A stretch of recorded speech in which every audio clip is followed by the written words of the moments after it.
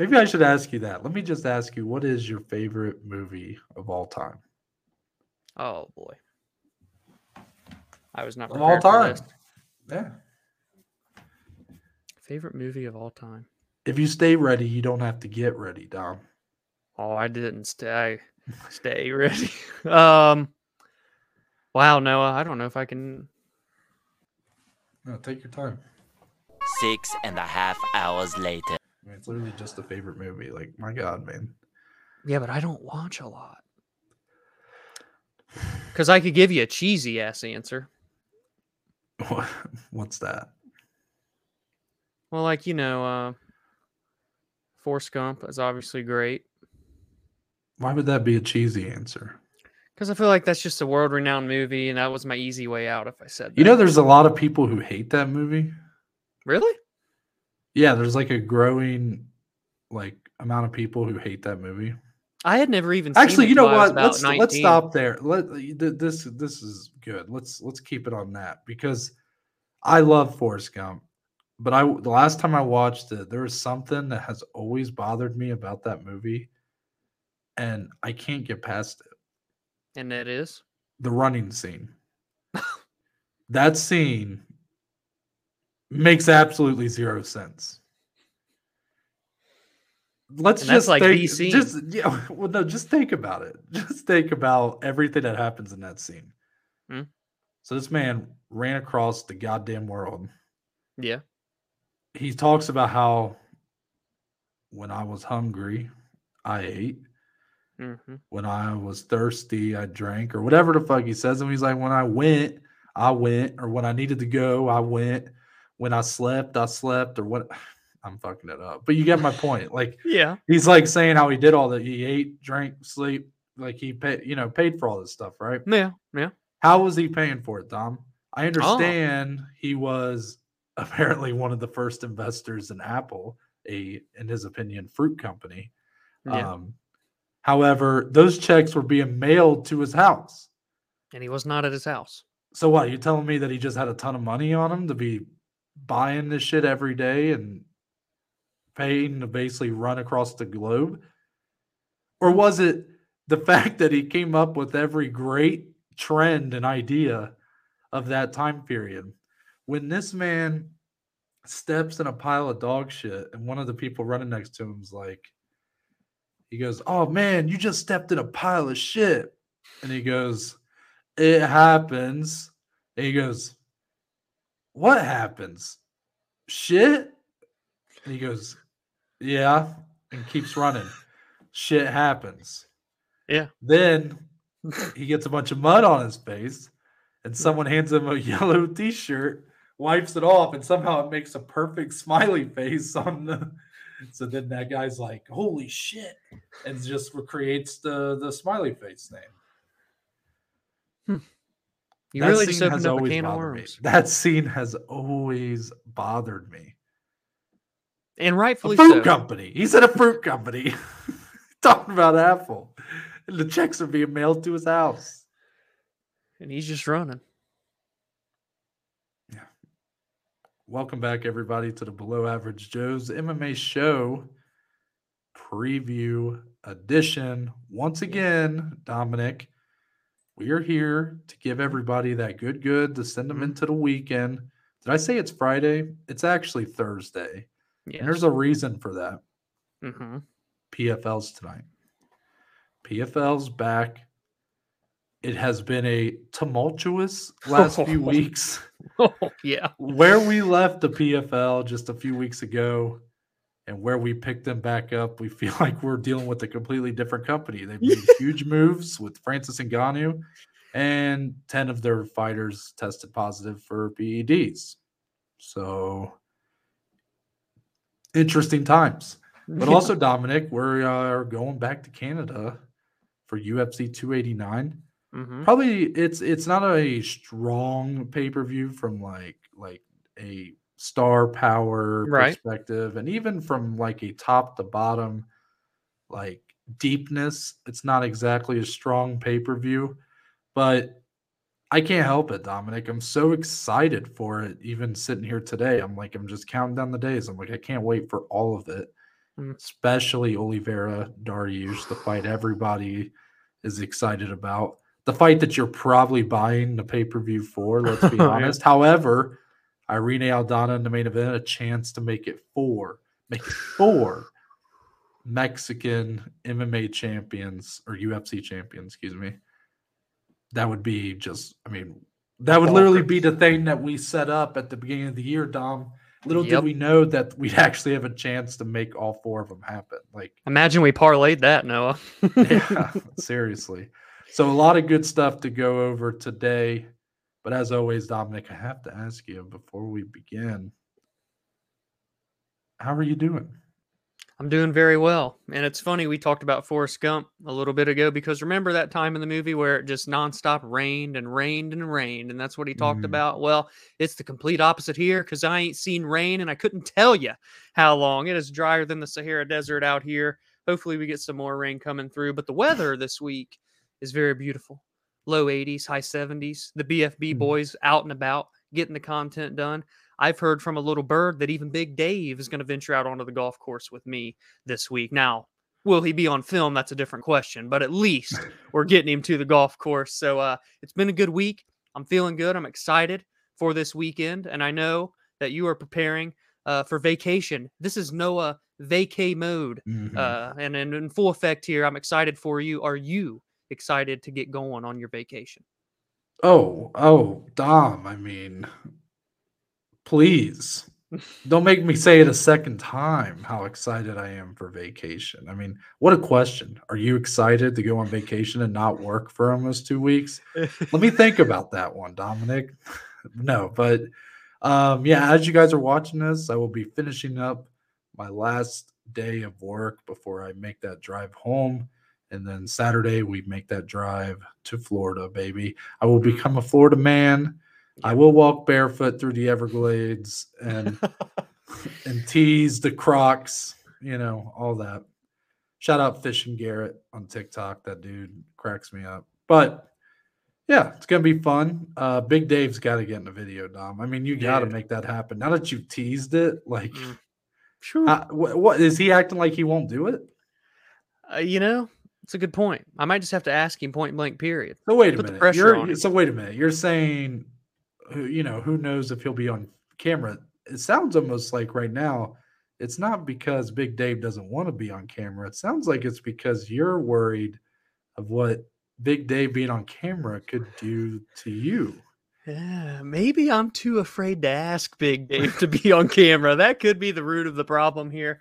I will keep you in the community posted if he ventures onto the scene. I also found it interesting you're talking about good weather. I just found out this morning because it had been like no sun the last like 3 days. Oh, really? Yeah, and I figured you had the same weather because we've had a little overcast with some sun. So I found out today that apparently the overcast is not just due to your normal, I don't know, clouds blocking the sun. I don't know that shit. Apparently, Dominic, there are wildfires or forest fires out in Canada, and that smoke is what's causing the overcast. Yeah, New York's really bad. I saw pictures Yeah, of it apparently today. people are wearing masks and stuff over there because they have to. So scary stuff. Yeah, everybody stays safe. But I was like blown away by that. Maybe I'm just an idiot, Dom, but I kind of just thought that, like, the states on a map, I thought that was basically like a big old wall. Like, just, you can't, it can't, like, nothing can get in, nothing can get out. So, I mean, anyways, I'm going to go ahead and let you guys know where to follow us on social media. You can follow our podcast on Twitter, Instagram, TikTok at the Bajma, the BAJ. MMA. You can follow Dominic on Twitter, Instagram at DSLEE14. You can follow myself on Twitter, on Instagram at Noah Baker MMA. Also, if you want to listen to audio versions of the podcast, you can do so by following us on Spotify, on Apple.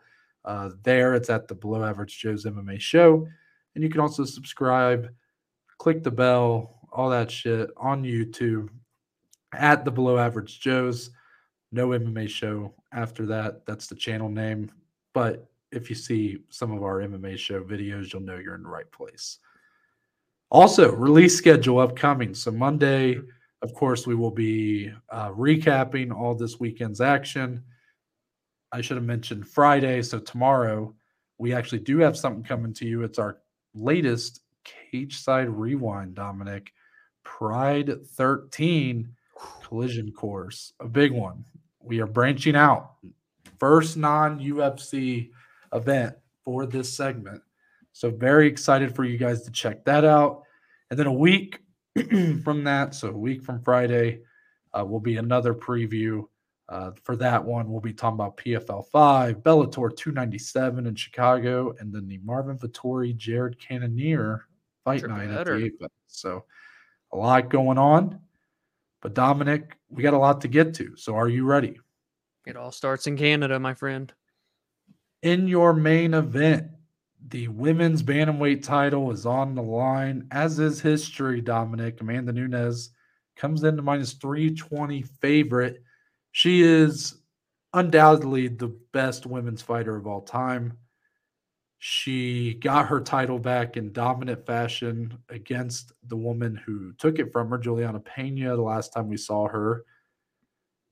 Now here she comes back in. She's 35 years old, going up against Irene Aldana, who has a chance to make it 4 Mexican-born MMA champions in a single calendar year. That would be unprecedented for Mexico, a country that has a huge fighting spirit, but mostly on the boxing side. MMA has been a bit of a slower growth and kind of bringing over some of that talent. Now it seems to be paying off. But Irene Aldana's got to get it done. She's a plus 265. She will not be the biggest underdog of the 4. Obviously, Alexa Grasso was able to get it done. So, with that being said, though, Dominic, Irene Aldana actually older than Amanda Nunes. What do you think about that? 2 months older. So that whole, I don't know what that stat is, that 2-29 thing I always talk about in title fights. That doesn't apply to the women. So I don't know what their record is. I actually think it probably, I don't know if any woman has won past the age of 35.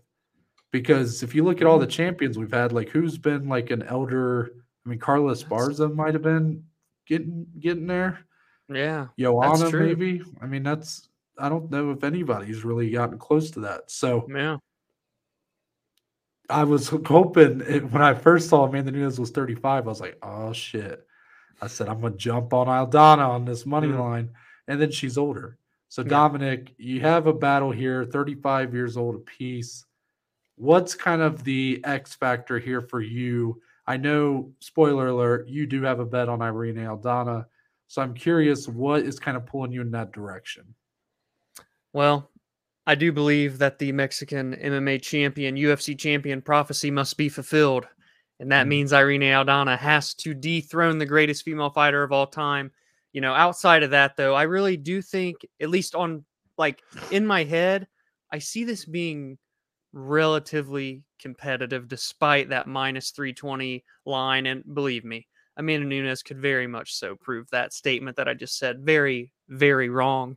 But I like Aldana here. She's won 4 out of 5. She has momentum, especially now when you look at her fellow countrymen and women that are winning these titles. That's got to be some added motivation, some added fuel to that fire.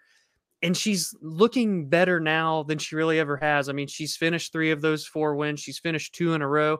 The only loss in these past couple years is to Holly Holm, and that was the best version of Holly Holm that I think we've ever seen, outside of maybe when she beat Ronda for the title many moons ago. So I don't foresee her just getting absolutely smashed here. And I think with Amanda talking about retirement again, and not necessarily that she's like going to do it after this fight, but she kind of discussed when she was close to doing it, decided not to. She bounced back and fought Juliana Pena in their rematch. I think Aldana just is a much more difficult fight. I think she's a higher level fighter at this point.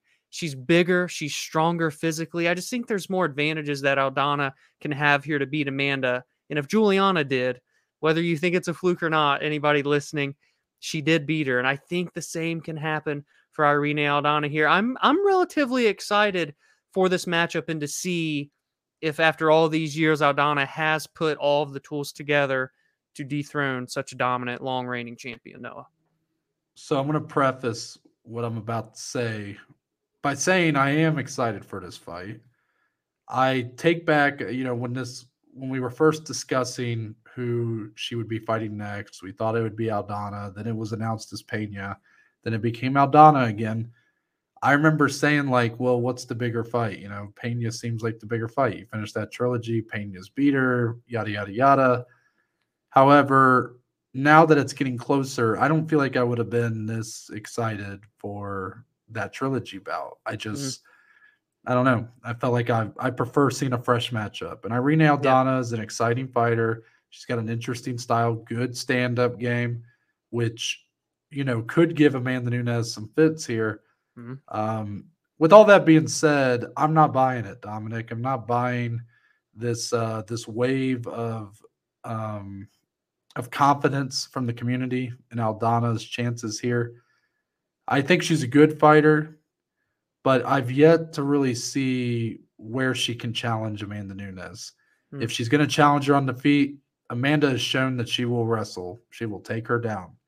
If Irene wants to play that game, then Amanda will start you on the feet. I just still believe in the talent of Amanda Nunes. Even at 35 years old, there was that hiccup. You're right. The Juliana Pena fight is always going to be something that sticks out in the mm, back of anybody's mind because she looked so much worse of a version of herself than we had ever seen.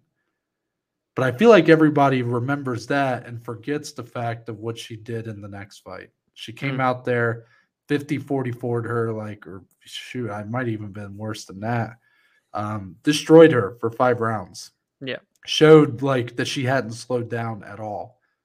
So Dominic, if I'm being honest with you, I've heard a few people mention that kind of theory that you're throwing out where it's like, almost feeling like there could be some form of replication to that Pena moment where it's like she's still got a lot of money, as we're always saying, she's talking about retirement. Maybe she's got one foot out the door and she's gonna, you know, find herself unmotivated and it's gonna show in her performance. Like I've heard this being thrown around a little bit, and I understand why you guys might think that.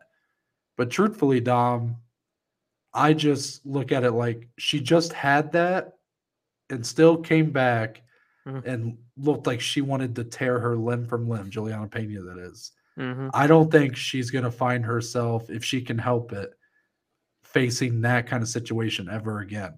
I think that was the moment. That was that moment that you see in all these dominant champions' careers. Luckily for her, she was able to get it right back. And there is a question of how many more she has. mhm. Even with the win though, Dominic, like I think this could be it. Like I really do, because you have to look at like what is there left? What is there ahead? And Yeah. for her, we've been wondering that for a while. I mean, really. But as I sit here today, my confidence level that if she in a win or lose, that this would be it for her, maybe like 30%. I'll give it like a 30% chance. Mm. I feel like it goes up more if she loses. What do you think about that?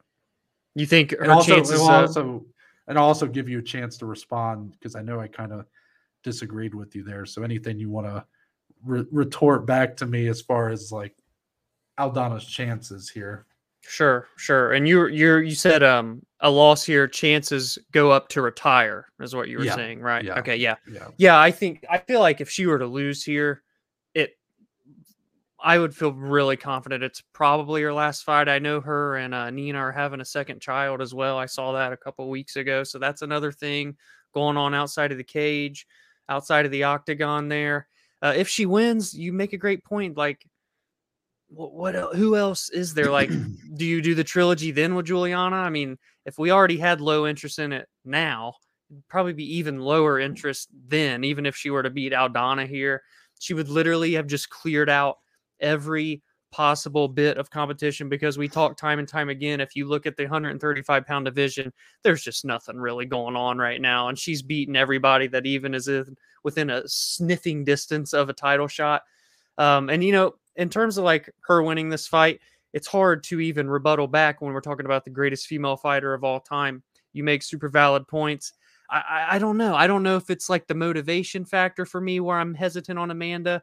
I don't know if there's something I specifically see in Aldana that is better, because there isn't. I can't say that there's something in Aldana's game right now that is better than Amanda. I mean, maybe if I really want to stretch it in terms of like being an actual more technical striker, maybe Aldana, but who's going to have more power in these exchanges? It's Yeah. Amanda through and through. No one carries power like Amanda Nunes in these female weight classes, man. It's an uphill battle. I realize that. My bank account realizes that on the bet for this weekend, man. But there's just there's something about this kind of just storyline going on right now. I had to just grab onto it while I could. Yeah, you gotta have more confidence in your pick, Dom, because I would argue that Aldana is a overall better striker. Like Amanda Nunes carries big power, and I think that kind of makes up for ultimately, like, I don't think she's the most technical striker in the Right. world. The technical discrepancies. Yeah. Yeah. That was a nice voice to crack there, by the way. But Was hoping we'd go by it, but that's fine. Aldana, I think Aldana, that's her bread and butter. Now, Mm-hmm. you do see weird fights like that main event she had with Holly Holm. I know now that's been nearly 3 years ago. But for the credit I'm giving her in striking, Dom, you remember that fight. That fight was on the feet for its entirety.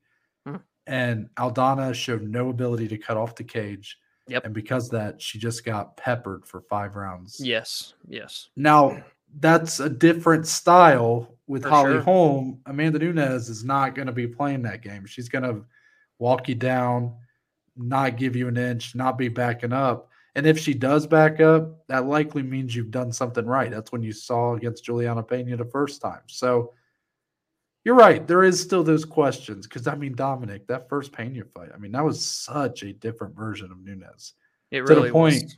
to the point where you wonder, like, even though she looked so good the second time out, you're like, okay, was it like she was hurt, or was she Mm-hmm. literally that unmotivated or that cocky, Yeah. thinking that she was going to win overlooking her opponent? I don't know, but it definitely still, even despite how dominant that second win was or the second fight was over Pena, it's still going to be there a little bit. Like, Yeah. am I necessarily going to hop on this line and put it on a parlay? I don't know yet. I don't know. Mhm. So because of that, I don't. Despite everything I'm saying, if I'm not doing that, then evidently a minus 320 all of a sudden ain't like that crazy to me. Yeah. That's good points, man. I really actually think too that it could be a like a decent little scrap here potentially if it stays on the feet. If Amanda takes Aldana down and gets her down, I think she could be in for a world of trouble and Well, probably a that's an finish. interesting battle itself. Is like Yeah, what Aldana's takedown defense would even look like against we've never Nunes really because seen it.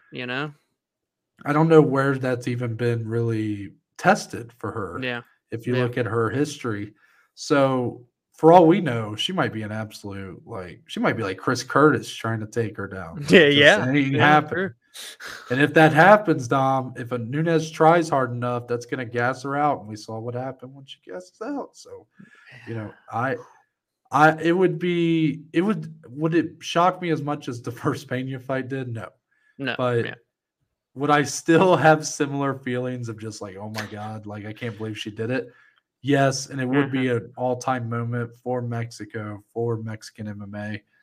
And let me ask you this before we move on, because I sure, heard this being talked about on the Ringer MMA show. okay, I say undoubtedly Amanda Nunes, best women's fighter of all time. yeah, I know, and I said that, and I say that with so much confidence. I mean, Dominic, you've seen my pound for pound or my all yeah, time list. Like I put her up very, very high. And then I was listening to the guys on that show talk about it, and they did. Ariel brought up some interesting points, kind of talking about some of the losses she had early on, because dock points from like Anderson Silva for sure, the streak of losses he went on at the very end of his MMA career. right. So, do you think with a loss to Aldana, is her throne of goatship in any sort of danger here, in your opinion, or like, is it just maybe stay to fight too long in her career? Yeah, it'd be the latter. She's very much so the GOAT for quite some time. I mean, who's the only person that can rival her right now? Valentina Shevchenko. Oh, wait. she's not a champion right now. So Really? there's no one close. I mean, am I crazy to say like Ronda could still have like an argument just because like Wow. is that crazy? Is that crazy? I think I'm actually shocked you said that. I mean, I think that would be I thought like, you would I have mean, said like a I'm cyborg not. over a Ronda. Wait, you said Valentina. Well, Cyborg probably would. Yeah. I mean, Ronda would be like, it, that'd be like calling Wilt Chamberlain you're the best NBA player of all time. Yeah. You get what I'm saying? Like Wilt, when he played, was so Right. dominant, scored 100 Yeah. points, in a basketball Right. game. But then, if he were playing in a more modern league, like would he be able to necessarily do that? Probably not. So we found that we don't know that for sure with Wilt. We know that with Ronda because once the game evolved, we just found out how limited she was. But during the time she fought, during the time she was at the top, I'm just saying. Look, am I saying that she is my number? No, I am. Amanda Nunes is like in my top 5 of all time. Yeah. And I would definitely put Valentina above her in terms of like UFC career, just from the pure resume. Right. Yeah. But I was just throwing it out there. I mean, it's kind of like maybe it's a bit like like in MMA terms, it would almost be it's like a legacy pick. It's like calling Conor McGregor like one of the best fighters of all time. Like No, I get where you're at. I think Ronda was great and her run was incredible. But if I and this is other promotions aside, so if we're just talking UFC, Amanda, Valentina, Joanna, then Ronda at 4 is mine. Wow, you put Joanna above Ronda. Wow. Yeah. Yeah. Bro, you All around fighters, just say man. you hate Ronda, dude. No, it's not that at all. It's just I feel like you look I at feel the like all you're around forgetting game. you're forgetting Ronda's reign of dominance, my brother. Like I feel like that's judo throws and arm bars. I mean, I don't know if that gets it done against Valentina and Joanna's, and it didn't get it done against Amanda. Yeah, all around fighters. That's the list for me. I mean, you could say the same thing about Joanna's game against who? Whaley, against Whaley the second time, against like Rose Joanna's the skill time. set's not as good as Ronda's. No. That's not what I'm saying. But I mean, if you're talking about if you're making a list, right? I mean, it depends on what you're, I guess, evaluating. So I guess in a way, yeah, you could put her above her. It depends on what you, how you evaluate your top 30. Like, do you emphasize legacy and like, or resume, or you talking literal skill? I mean, yeah, I guess in a way, you probably could make that argument. I feel like there's a multitude of factors, and I'm just for what Ronda was able to do for women's MMA, I feel like that puts her pretty high. Yeah, that's where it's the legacy thing. But again, that's a legacy thing, right? Like I'm not saying everybody has to evaluate it that way. Because what she did, none of those women have done. But even with the legacy factors being factored, I would still put Valentina and Amanda over her. Yeah, but that's not a list being made strictly on legacy. It's like legacy, but then also a little bit like it's legacy, resume, everything, skill. It's everything. Yeah. So I mean, it caught me off guard. I'll back it off. I'll back off, Dom. I want people to let us know though. That's interesting. Yeah, I didn't know that was going around. Whenever you do that little smirk you got on right now, that's the smirk of like, don't fuck with me. like I took one step close to the sun, and you're like smirking, like, all right, motherfucker, say something again. Say something again. He's gonna get sunburnt. Well, I think we got a little off track here, Dominic. But anything else on anything else on the main event? I guess not. We'll go on. I think that's it. Yeah. Co-main event, Dominic. Mm-hmm. We assume the winner of this fight will go on to fight Islam Makhachev, Abu Dhabi, October. Woo. But that's kind of where we start, Dominic, because Charles Oliveira is a plus 120 underdog. He, of course, lost his title last October to Oliveira, and I lost the most money I've ever lost on a single bet. Yeah. He has taken on the number 4 ranked Beneil Dariush, who has continued to be overlooked, disrespected, some would say, by the UFC brass. I think you could make an argument that the man had earned a title fight 2 fights ago, And not only did he have to go through one of the faster rising guys in the division in Matosh Gamrot, then he wins that and has to take on literally the man who just lost the belt, Charles Oliveira. So there is a lot of reason to like Beneil in this spot, as good as he's looked, as improved as he's looked. And I think the big factor, Dom, that kind of separates him from Charles, Beneil does it pretty clean as of late. Yeah. Like you go back to that wild finish he had with Drakkar Close. I mean, that was 2020. Yeah. Since then, it seems like as he's gone up the ladder, up the food chain, he's actually become smarter and like well-rounded. Like he's actually improved as he's gone up the ladder, which I guess is what you want, but you don't always see it that way. You know, a lot of times you see a guys look dominant against those mid tiers, and then as they climb up, it starts to get harder and harder and harder. Yeah. For Beneil, it feels like he's almost doing it easier than he was at a time. You know, we were just recording something for the TikTok. He's got 4 losses in his UFC career, Dom, and the last one was in 2018 against Alexander Hernandez. Yeah. You know, Yeah. no disrespect to Hernandez. It's just like he knocked him out in 42 seconds. You know, and then you look at Edson Barboza knocked him out. Michael Chiesa submitted him. Ramsey Nijum beat him. What's Ramsey Nijum up to now? I don't know. Right. So, needless to say, he's had this unique kind of rise where it seems like he's gotten better along with the talent he's been put up against. But now he's going up against Charles Oliveira, like I said. A guy who is it weird, Dom, to me? Like, okay, first off, I'll admit I'm probably putting a bet on Charles Oliveira here. Let's just get that out of the way. Will I be putting as much as I did last time? Good. That sank. That was like the Titanic. I was rearranging chairs on the Titanic when it was rough. I put that in. But I am going to end up putting Oliveira on the money line here. And Dominic, a big reason for that is it not feel like, despite how great of a reign we got with Oliveira as champion, God. yes, I know the fashion he lost.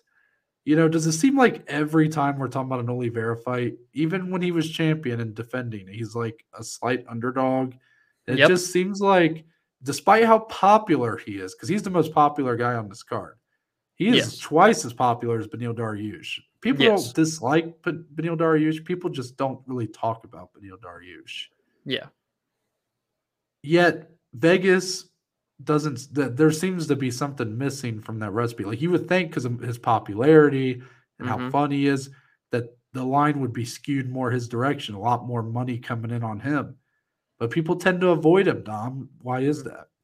Yeah, that actually, I didn't even think about it that way. The way you just broke down the odds, former champion in Oliveira, the resume, like, don't get me wrong, Beneil's resume is great in the win streak, but if you want to talk about name value, Charles Oliveira's resume is unbelievable. And yet he is the underdog here when the only loss that he's had since 2017 is against Islam freaking Makhachev, and he's the underdog. That's crazy. But, you know, at the same time, I'm happy for Beneil. At least he's finally getting some sort of respect from the masses, it seems, to be able to get a favorable odds here, minus 140, minus 150 in some books even. Why is that? Are people thinking that, like, Charles, maybe his kind of reckless abandon will not be successful against an ultra smart, high fight IQ Beneil Dariush that Noah just talked about? You know, I want to add on to what Noah said. Not only has Beneil gotten better as he's gotten up with the competition, but it's like visibly, like you witness it as a, like, what's the word I'm thinking of? As a viewer. Thank you. Yeah, I was thinking of another one. Viewer is what we'll work with. I'm not doing synonyms today. As a viewer, you even see him getting better and adding wrinkles to his game. And he still almost knocked out Matosh Gamrot. I mean, right? I mean, he knocked him down, rocked him, had him in danger, didn't get overzealous, fought smart, gets a dominant decision. He could very much do something like that against Du Bronx here. And another point I want to piggyback off of, Noah, when we talk about Charles being an underdog in every single one of these fights, in every single one of those fights, what has he had to do? He's gotten knocked down. He's gotten damn near finished, and then he comes back and wins. Can he do that against someone like Beneil Dariush, who has been getting so smart fight by fight?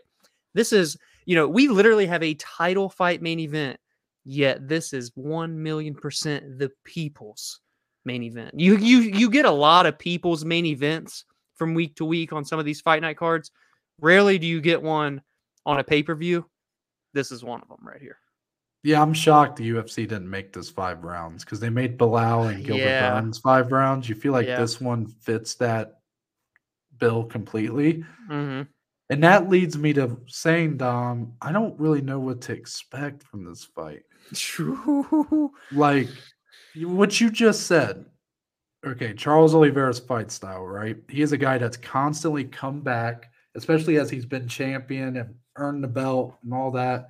He was a guy that got knocked down, found a way to get back up and finish the fight in very fun fashion. That's what built him a name for himself, was like, Yep. you couldn't get rid of this guy.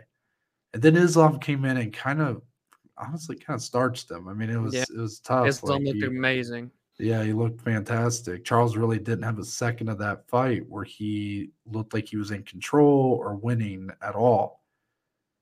But Neil has had those kind of fights, the Drakkar Close fight I just mentioned. He's had these fights where it's a little bit more brawler heavy, a little bit more reckless abandon, that nice little word you threw out there. But again, we have not seen that in 3 years, and what we've been seeing since then is a guy much more composed, much calmer, doesn't let the moment get too big for him. Mm-hmm. Dominic, if I read off some of these wins, and really he's not even been like super active. He's really been picking Yeah. and choosing his fights the right way. The Matosh Gamrot fight. Didn't he come in with some sort of injury? Didn't he have a fucked up foot or ankle? Yeah, there was a foot injury, I I believe, think he last year. like broke his foot in that fight, which pretty crazy if that's the case. You look at the Tony Ferguson decision win, and I know that's a compromised Tony Ferguson, maybe not the same, a shock worn Tony Ferguson. How about a split decision over Carlos Diego Ferreira? Before that, he knocked out Scott Holtzman. Then before that, he knocked out Drakkar Close. So really, those last 3 fights, you see the growth in his game because it takes him a split decision to beat Diego Ferreira. Then he goes on and dominates Tony Ferguson, and then goes in and really handles Matosh Gamrot. That Like was you just surprising a little see bit. the growth. But Dominic, I just read off his last 5 wins. To me, you cannot compare those to the kind No. of gauntlet Charles Oliveira has been put through. And I understand why. I'm not. I think there's a definite reason why people are leaning Beneil's way. And truthfully, Dominic, I think a big reason why we find Charles with the underdog, slapped onto him, is because when you are a fighter that thrives under the chaos and thrives under sort of willing himself back to a victory, being able to take more punishment than the other guy, being resourceful when in danger. That's a dangerous recipe to put a lot of trust in, because if you're a guy who is known for getting hurt, coming back and winning a fight, what happens when you get hurt and don't come back? And that's what Yeah. you get with the Makhachev fight, which of course was the time that I chose to make the biggest bet of my career. Yeah. Anyways, that's really the short story here for why I think Oliveira, even as the bigger fan favorite, even as he's been for the last couple of years as champion and chasing the belt and all that, that's where I think the oversight appears to be with the Vegas, with the odds makers, is I think that a lot of people have a hard time trusting him and thinking this might be the one where it goes off the rails. Does that seem like a fair assessment, Dom? Yeah, I would say so. I really would. This is one of those fights, man, that like it almost in a way feels overdue just because of what these guys have done and all these streaks that they've went on. But nevertheless, they're here now, and the winner is in. Well, especially Let if me it's ask you Beneil. that. Yeah, let me Yeah, ask you that, yeah, because I've seen some confusion around the fact that the UFC, you have this pay-per-view that probably isn't going to sell very well, on yeah. pay-per-view. Right. You have that. This is your biggest fight on the card. Yep. a lot of people have been confused. Like, why aren't the UFC like coming out and saying this is the number one contender fight? They did it for, like I said, um, Gilbert and Bilal Wow. last month. You've seen them do that time and time again, where they'll kind of announce a fight as being a number one contender fight. Robert Whitaker taking on Dricus Du Plessis in July is getting that tag, and that's International Fight Week. That card don't need no help. So I was kind of wondering that, and I think one reason why that is because I'm not sure the UFC are going to be as committed to the idea of that being a number one contender bout if Charles Oliveira wins. Yes. He's coming off a pretty dominant loss to Islam Makhachev. But Dominic, the more I thought about it, is there any chance that the UFC actually might be less concerned with an Oliveira win and more concerned with the Beneil Dariush win, a guy who, despite the accumulation of wins, the win streak that he's sort of on, does not exactly have a rabid fan base behind him. He is not known for his ability on a microphone. Even his fight style is not near as, rock'em sock'em chaotic as maybe it's shown in some of those crazier fights he's been in. He's definitely played a more risk averse style and it's worked out for him. Do you feel like there's a chance that even though we all kind of think, oh, it's probably because the UFC doesn't want to, do Charles and Islam too, at the end of the day, that's probably a bigger fight than Islam Beneil, right? Yeah, I think it is a bigger fight. This is where my head's at. If Beneil wins, I think he's in. I think he's going to get it in October. I don't know if it was with MMA fighting or they posted something about him though, regardless. And he had said that he had discussed this with the UFC and he was essentially told that he would get it if he wins. He said if he does not, that he would riot and take a page out of Justin Gaethje's book. I'm paraphrasing, but that's kind of what he said. If Charles wins, this is where it gets interesting. Because like you said, Islam's Abu Dhabi in October. It's pretty clear. Okay. Well, if Charles wins, I think there's a hell of a lot more pressure on Alexander Volkanovski on International Fight Week. Because if Charles wins, I don't think he'll get it because I think they would do Volk versus Islam 2 if Volkanovski can beat Yair. And also, I think the winner of Gaethje and Poirier at the end of July would get in before Charles Oliveira does. That's Wow. how I'm feeling where everybody is standing right now. So I just think if Beneil wins, he's in. And then we kind of see what happens in July with Volk winning and then Dustin and Justin. And then Charles is kind of waiting to see what goes on. That's interesting, Dom, because I think we are way off. Like we are on What do you opposite got? sides of the Paint your spectrum picture. here. I think Charles has a better chance of getting a title fight from this than Beneil does. Oh, man. That's not based off my opinion. That's not based off of or it is based off my opinion. I mean, it's not because of how I feel about Charles. It's not because of how I feel. Like I don't want this to come off like I don't like Beneil. Beneil's been one of the guys we've been ride or die for. That's why it's hard because now he's going up against another guy I've been ride or, it's tough. Yeah. But it has nothing to do with the way I feel about those two guys. This is just something that I've been trying to get a better read on. We all are sitting here going, if Beneil wins, he gets a title fight. Like, it seems obvious. You don't have another guy who feels like a real threat or challenge right now. Like, sure, you have that Gaethje Poirier fight, but I don't think the winner of that necessarily warrants a title fight, even if they have the BMF title, whatever. But the UFC don't always go off of who's the most deserving, Yeah, we talked about that recently. I mean, how many times are we going to go through that same song and dance before we realize that, as Dana said last week, there's a lot of factors that go into somebody getting a title fight. And truthfully, I don't know if whether they deserve it or not is in the top 5 or 6 options for who they pick. I hope if Beneil wins, he gets it. But right now, if Charles wins, I'd feel very confident that they headline Abu Dhabi with The those two. rematch. If Beneil wins, I would still lean that direction, but it would not surprise me if the UFC tried to find an alternative. Perhaps that Volkanovski Islam fight would then come to fruition. I think if Charles won and they gave the title fight to either Dustin or Justin, I think that'd be a little crazy, in my opinion. Yeah. The only reason I felt that way is because it's somebody that hasn't fought Islam yet. That Maybe was the only Dustin, reason. because Dustin would actually have the win streak. Or well, no, I guess Justin would too because he fought Yep. Fazayev. Yep. Well, maybe you're right because they would have had 2 wins since yeah, you might have a point there, There's a Dom. lot going on in this month and a half, dude, But for this division. I think the winner of this fight is the front runner for the next title fight.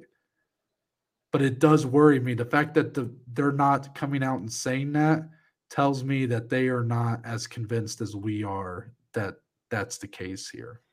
Yeah. Oh man, I know it's a Monday thing, but poor Benny I hate to say that because I feel like that's a bad like this is kind of like like it's a Yeah. bad place to Yeah. be. This Mm. is a great fight. And you know what? To go back to what I said about like I don't know what to expect here. I don't know what to expect in terms of who's going to win, Nope. who's going to how is it going to be dominant, is it going to be back and Right. forth? Right. But Dominic, I got this weird feeling.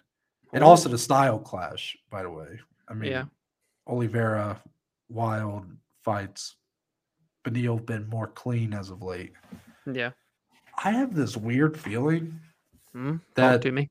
this fight's gonna get kind of crazy. Like I think this is gonna be Kind of back and freaky. forth. I think this fight's actually gonna be. I don't think it's gonna end very quick. Like I think this is gonna be a fight that both guys kind of walk away like with at least their stock raised because of it. I, th- Maybe a little fight I of the night, I got maybe? this weird feeling that we might be talking about this fight at the end of the year, Dom. I don't know. Oh. It's one of those fights that has the names that people cling to that could get that kind of attention to it, but it's not necessarily a fight people are talking about as like, ooh, this could be a fight of the year. The Gaethje Poirier. Yeah. Those are the kind of fights that sneak up on you, though. And I think this Yeah. one could do it. I love that. I love when you go out on a bridge like that, baby. Yeah. Come on. Let's get on into the rest of UFC 289. Like I said, not the most stacked pay per view, but Dominic, I do think there's some pretty fun fights on here. Yes. I think it starts with Dan Ige and Nate Landwehr. Oh, it starts and stops right there. That's where we're going next. It Noah, for starts. sure. Nate the Train is quickly becoming one of the most electric guys to watch in the whole company. And while Dan Ige is not a guy who's going to be able to get on a microphone and throw down some bars like Nate Landwehr does, Yeah. I think he's arguably got just as fun of a fight style. Dan Ige freaking comes to bang. Like what's that basketball commentator that always says bang? Oh yeah, Mike Breen. Yeah, Bang. Yeah. yeah. That's Dan Ige right there, So I look at this fight and I think it's going to be fireworks. I don't know how long it's going to go. It might go quick. Nate Landwehr has been knocked out twice in like less than half a round. That's happened before. So Yeah. it's definitely capable with Dan Ige, the guy who put away. He's got a knockout in like 10 seconds in the UFC. That was a while back. But yeah, going to be fun. Yeah, I mean, if you're not flying kneeing Nate Landwehr, he tends to win. As a matter of fact, it's 4-0 when he does not get flying kneed in the face in the UFC. But no, I got to bring this up here. Okay, this is my focal point. This is where my head is for this fight. On paper, it's a sick, stylistic matchup. Could be a fight of the night contender. Should it go 3 rounds? Nate loves to bang. Dan loves to bang. But tell me if you're with me here, and if not, tell me where you're at. This is giving me the same type of vibes as Dan Ige's last fight when he welcomed Damon Jackson into the top 15 and made easy work of Damon Jackson. Now Dan Ige's fighting back again, letting someone else get this chance to hop in. And is it just too much of a leap too soon for Nate Landwehr like it was for Damon Jackson. That's the storyline for me in this fight. Yeah, that's a great observation, and I think I would argue that might be the most likely outcome right now. Mm. Like, it's Nate Landwehr. You look at some of those fights, man, the David Onama fight, like, he both won and lost that fight, like, 20 times, Yeah. and he should have just won it the first time. Like, he literally let himself go through that gauntlet just to put on a show, which is awesome. I love a guy like that. He's a lot of fun. Yeah. Dan Ige ain't gonna play those games, man. Mm-mm. He ain't gonna play those games, and we've yet to see Dan Ige really be like hurt in a fight. Yeah, Like, he's a dog, dude. the Calvin Cater main event that he kind of took. I think that was short notice for him, or maybe they stepped up to the main event short notice. That was like one of the early COVID cards. Mm-hmm. I remember Calvin definitely got the better of him for 4 of the 5 rounds, but Ige just kept on coming, never really got hurt too bad. Definitely was getting beat up, but like kept coming. Mm-hmm. You know, here I just have more confidence in Ige's durability than I do Landwehr's. That even though Landwehr has shown an incredible endurance Which, over his yeah, last few fights, you look at the history with those flying knee knockouts, and it does kind of make you worried. If a Dan Ige bomb lands on him like it did Gavin Tucker, I don't know, man. Yeah, if Nate can come in and win that fight, that would be crazy. And I think But no, Ige's it's weird about with Dan Ige, Dom, because he feels like a guy who has just hit his ceiling like already. Like, yeah, he is who he yeah. is, because if you put him up against a guy who's ranked like 2 through 8, what is Ige ranked right now? He is number 13. Okay, so like if you went 2 through 9, 2 through 8, Mm-hmm. he's probably not winning the majority of those matchups. But Right. then if you go 14, 15, and then Anyone else? unranked, Yeah. it's like he not Good only luck. wins, he kind of starches them. Yeah. Like he did to Damon Jackson. So that could end up, it feels like this has the makings of Dan Ige coming in here and kind of showing why there's levels to this game. Yeah, that very much could be it. Next for me, prelim headliner, Imavov Chris Curtis, Had to number talk about 12 that versus one. number 14. Interesting one. Not on the main card, but they put Canadian Town on the main card, so I understand. This is a good prelim headliner here, and I'm struggling here, Noah, and I'm going to tell you why. I'm looking at the betting odds. Again, we're not doing a full blazing bet segment on today's show because we're recording it on a Wednesday instead of a Thursday. But during my first initial looks at the lines, I'm looking, I'm feeling like Imavov money line's like poking me in the head to try and take a gander at it, take a stab at it. I get to checking, and he's around a minus 150 right now on a lot of these books. And don't get me wrong, he's a really, really good talent, but he did just lose his biggest test yet, and it was to Sean Strickland in a 5-round main event. Well, Sean Strickland is like best friends and training partners with Chris Curtis, so that's got to be of benefit to Chris. One, Chris's boxing is very clean, very crisp. It's not that Imavov's necessarily, like, he's a good striker, but I wouldn't say he's as polished as Chris can be. And if Imavov tries to grapple, Noah talked about it earlier, Chris Curtis's takedown defense is unbelievable. Now, maybe the only kind of gray area that I didn't touch on is in the middle, if they try and clinch and whatnot with Imavov. But all of those factors and things going through my head is what led me to at least not just yet hop on that money line. I think this is going to be a bit harder of a fight for Imavov than some people are thinking. I've seen a lot of people showing love and tailing Imavov, and I was on it, but now I'm kind of like, I don't know, man. There's some X's and O's that I think Chris Curtis can compete here and win this fight. This is a weird one. Yeah, I don't see myself touching this one. If I'm Yeah. being honest, like both guys have just showed varying degrees of skill in their career. Like, you look at how Imavov fought Strickland, and he just looked a step behind Yeah. the entire way. But then you look at how he fought like Edmund Shabazian, Ian Heinisch. I mean, he looked like an absolute killer. Yeah. Chris Curtis knocks out Joaquin Buckley, had that really good decision win over Rodolfo Vieira, the Jack Hermanson fight. Like, ugh. That was weird. And then even last time. Well, the Kelvin Gastelum fight was, I mean, I thought he won that Yeah. one, to be honest Yeah. with you. Yeah. So really, it's just that Jack Hermanson one. So Chris Curtis is just a tough out no matter what. And Mm-hmm. he's a guy who, if you can't take him down, like, well, Imavov better be ready to outstrike Chris Curtis. That's what Yes. it comes down to, because I don't see Yep. him taking him down. I'm Yeah. just being honest.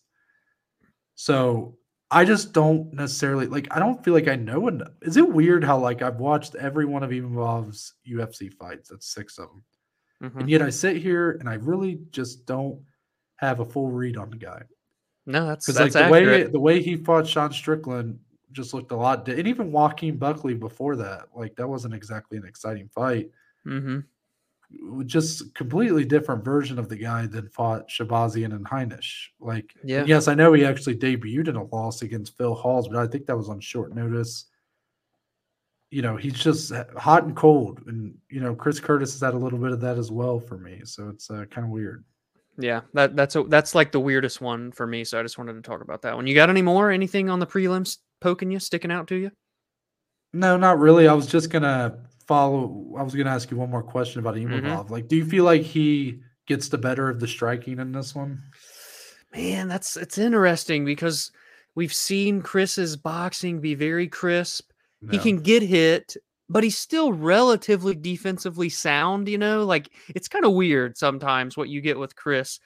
And he just had that fight of the night contender with Kelvin Gastelum just in April. So I mean, that's only 2 months ago at this point, so that could be something to think about as well, but I don't know, man. I just think if he can hold off the clinch, hold off any takedowns, tit for tat in the striking, Chris can win this fight, and that's why it's an odd one, It and seems it's an like he's more important one too. dependent. He's more dependent on his striking than Imavov is. Yeah, But yeah, I don't. Again, and with that takedown defense being as good as it is, like good luck.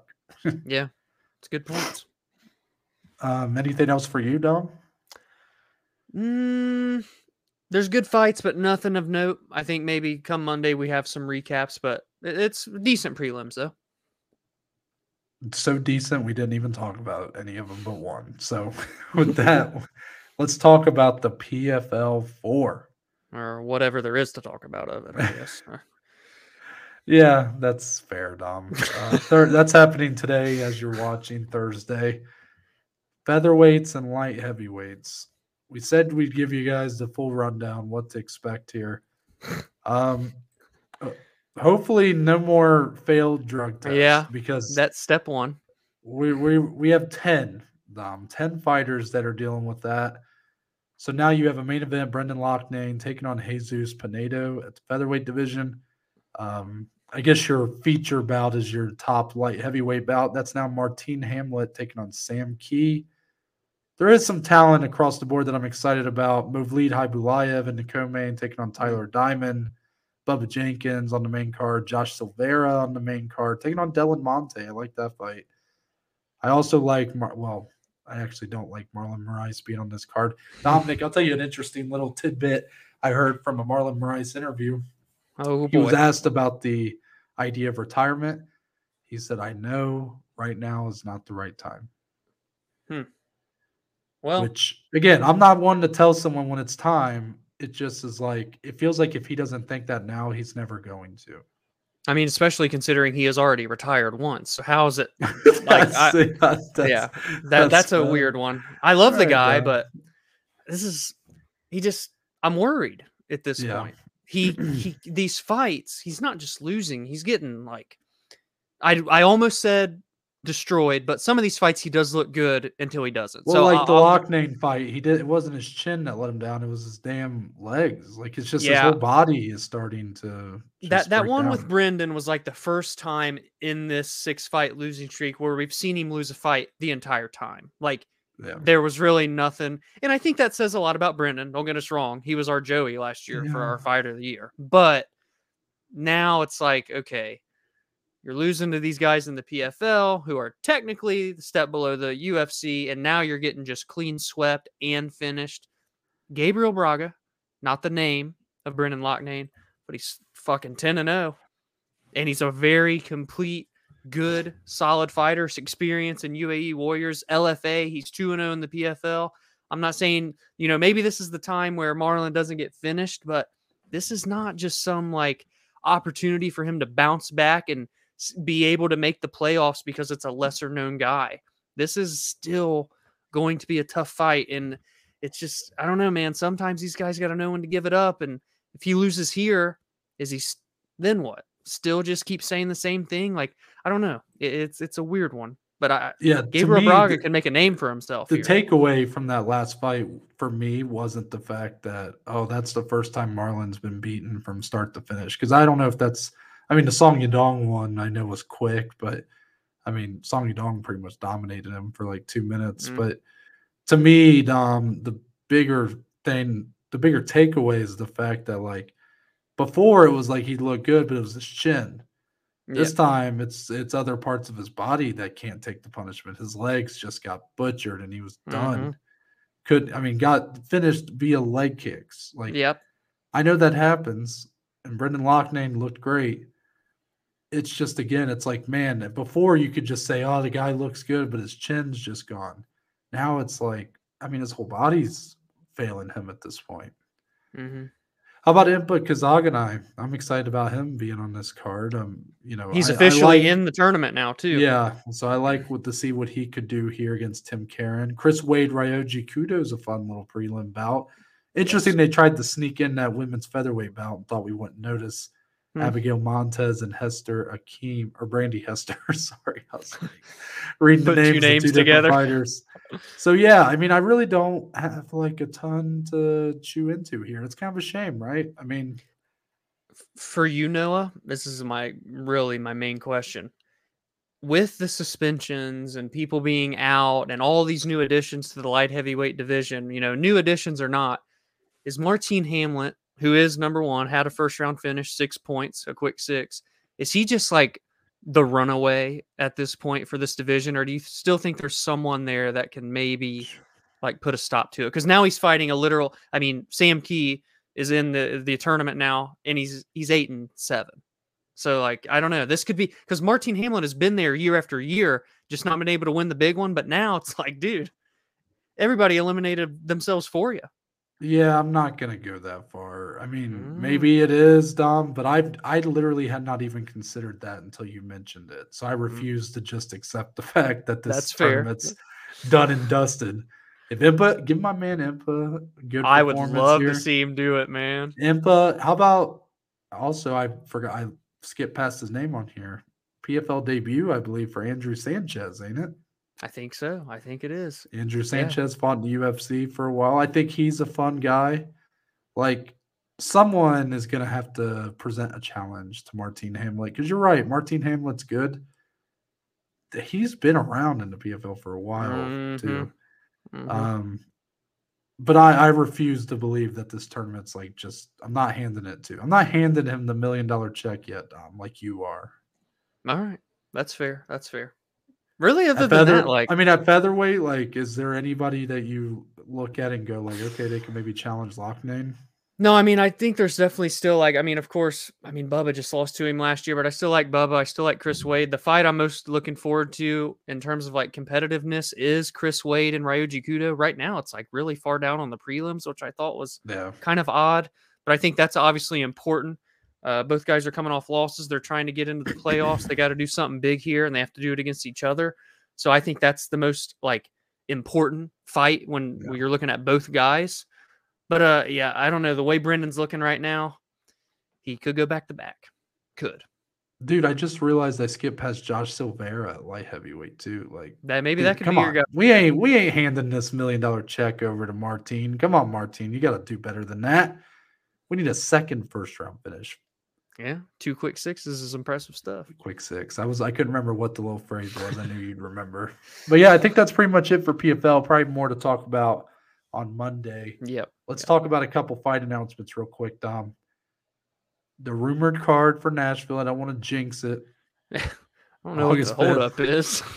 Dominic's always getting so weirded out about how long they take to announce it. I think that's just par for the course with these events in person, Dom. Like, I don't know why you like the last time they were rumored to go to Nashville, they still went to Charlotte, like, because you were like, oh, it's too late. We ain't going to Nashville. I But know. then they went to Charlotte. So, like, obviously they're still announcing them. And they sold the bitch out too. So like, It was it the don't most matter. successful fight night in American fight night in UFC history. Like, Yeah. crazy. That could have been us in Nashville, but no. Yeah. Yeah. So August 5th, Billy Q back taking on Damon Jackson. Also back. Also two guys that need a bounce back after being knocked the fuck out. What an intro to that fight announcement. No, but I like that fight a lot. Billy Q, Damon Jackson, two very good fighters that just haven't been able to take that jump into like the top 15. And I'm fully in support of these two just kind of duking it out. It's a fun fight. Gonna fill out that card for Nashville or wherever it might be. No jinx. Yeah. Also, Dominic, the return of Chris Weidman, and this is where I'm gonna actually ask you your first question. He's taking on Brad Tavares. Yeah. UFC 292 in Boston, August 19th. Dominic, is it safe to say that no matter which way this fight ends, it ends with some man tears? Yeah. I would say so. I think that's Yeah. fair. I saw this when you sent it, and I don't know, man. Like, again, we're not in the place to tell people to hang it up. They're the ones doing the fight shit we never have. I respect the hell out of all these men and women, but not only are you haven't been looking too good the past couple years, but it's been, it's been 2 years since your leg snapped in half. If you're Chris Weidman here, and the only competition he's had is a couple like grappling matches. I know he's been on like Fight Pass and stuff. Brad Tavares, though, very much so still like competing with these guys regardless of if he's winning or losing. Obviously he just lost to Bruno Silva, had that crazy ass fight with Dricus du Plessis. Like, if that same type of Tavares that fought Dricus comes in here against Chris Weidman, I don't like that recipe for a 38-year-old guy that's just been through the ringer in Weidman, man. So it's a weird one. It caught me off guard. Wasn't expecting it, but I know Chris never truly hung it up. He always left that door open, said he was going to be back. It's a very drastic injury to come back from. And not only are we going to see Chris Weidman return, we're going to see a Conor McGregor return off of a very similar injury this year as well. Like, two guys coming off of detrimental injuries 2 years later. How can both look? We get to see Chris Weidman first, who unfortunately is older and been through the ringer a bit more than Conor as well. Yeah, when I first saw it, I was like, wow, they really don't want to give Chris like an easy one to come back to. Like, they're really risking like this just being very sad. Yeah. And I don't want that. Like, I'm going to be Nobody wants rooting for Weidman here, like you have to. Like, I like Brad Tavares. I don't envy him being in this position, but he's a professional. They're both professionals. They get it. It is what it is. Mm-hmm. Yeah, like this could end up being just really sad. Like for him to come back to fight, spend all this time, and he was still very confident in his ability, believing he could still make a run. And then he comes back, and if he were to like get starched just like super quick, just like after all that, Mm-hmm. So I don't know if he's going to win. I'm not very confident he's going to win, but I hope that we see the best version we can possibly see out of Chris Weidman at this point in time. That's all you can really ask for. Yeah, I really don't have much more to add to it. It's just like I'm not mad at it because he wants to prove it. Like, I mean, it could be an amazing story.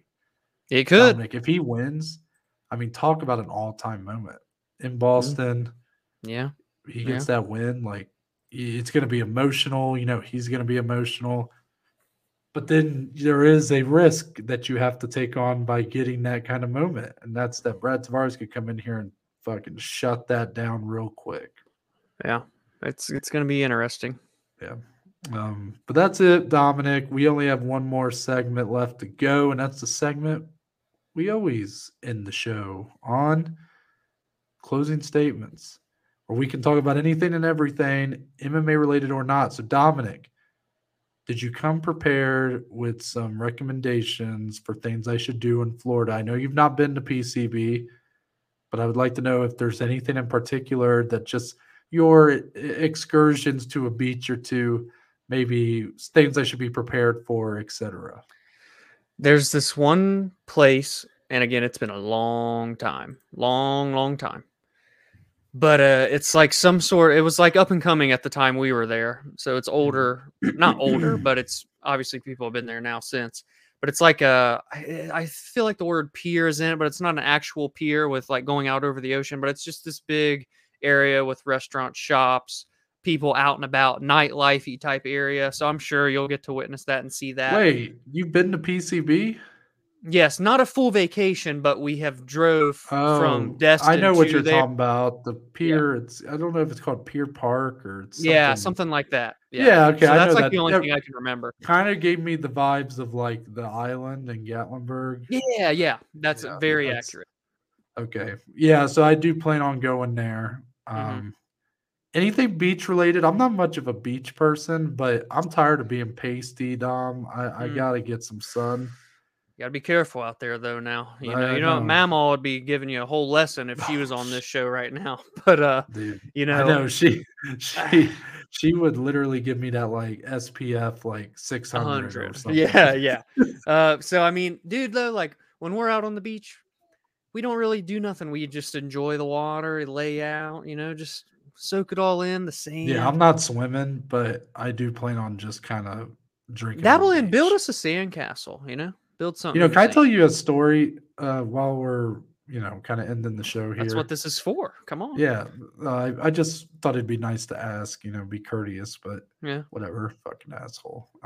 So, freshman year of college, Okay. and you might remember this. I went to Myrtle Beach, Okay. Hmm. so it was for my business fraternity. We took a business development trip to Myrtle Sure. Beach, Yeah. Yeah. a conference, if you will.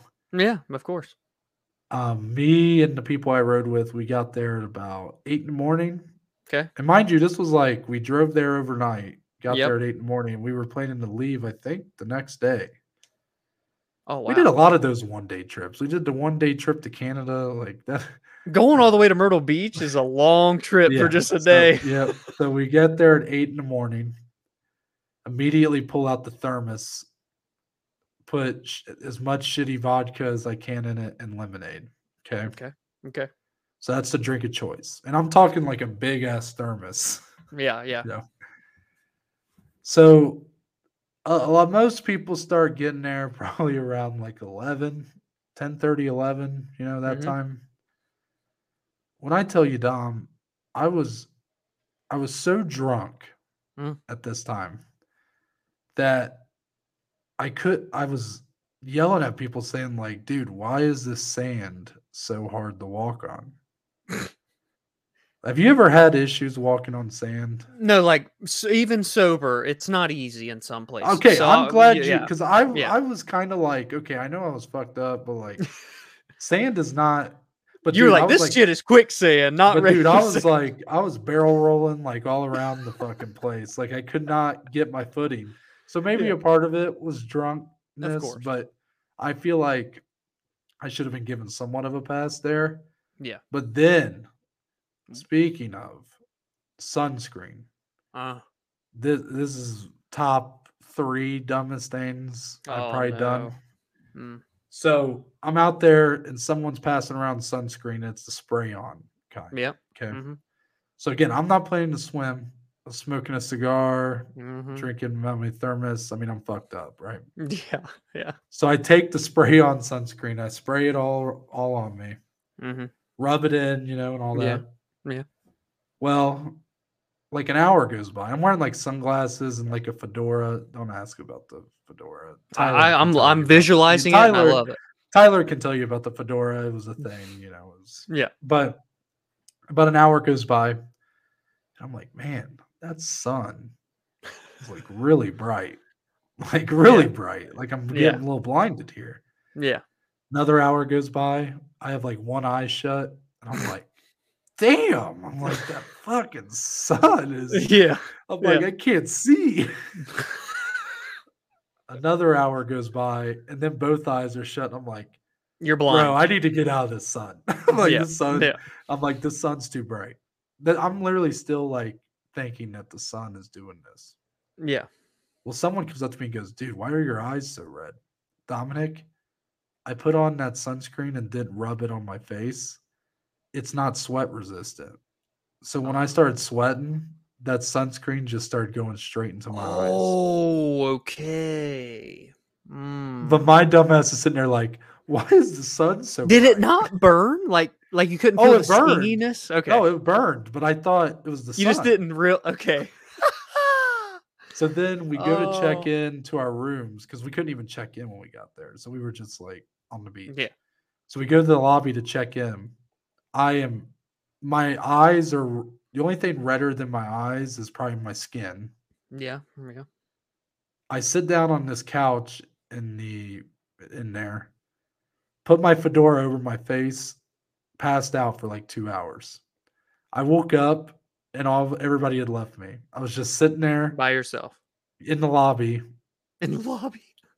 took a fat nap with a fedora over my face. Hmm. Wonder what people were thinking walking by, checking in their They were rooms and probably stuff. thinking like this fucking grizzly bear is in hibernation and I better not wake him up. Oh, how bad was that sunburn for about the next week? So I woke up and my eyes were good. Oh, that's good. But that was the one time in my life I've taken a cold shower. I could not do a hot shower. Oh, it just burns. Yeah, Ooh. it was a lot of pain. It was So at pain. least you know now for this week, if your eyes start burning, you're sweating the shit in, so you got to rub it in better. Look, You my know? mom and stepdad tan every day. That's like they take pride in their They won't tans. even have sunscreen on. Yeah. No, my mom's giving us SPF 30. She's like, I only use like SPF 15. I'm like, oh, so you basically just throw water on your skin or like, yeah, Yeah. stop it. Yeah. I told her like our whole plan is like, oh, we're gonna hang out at the beach all week. We're gonna Mm-hmm. walk to some of the like bar restaurants on the Mm-hmm. beach and like eat and drink and stuff. I already know what's gonna happen. I'm gonna be all about doing that the first day, Mm-hmm. and then I'm gonna get burnt to a crisp, and then I'm Yep. never going to the beach again the rest of the week. Yeah. Oh man. Well, we're gonna find out. Yeah. Stay tuned. Mm-hmm. Mm-hmm. My name's Noah Baker. That's Dominic Slee. We are but just two of the below average Joes, and we'll see you guys on Monday.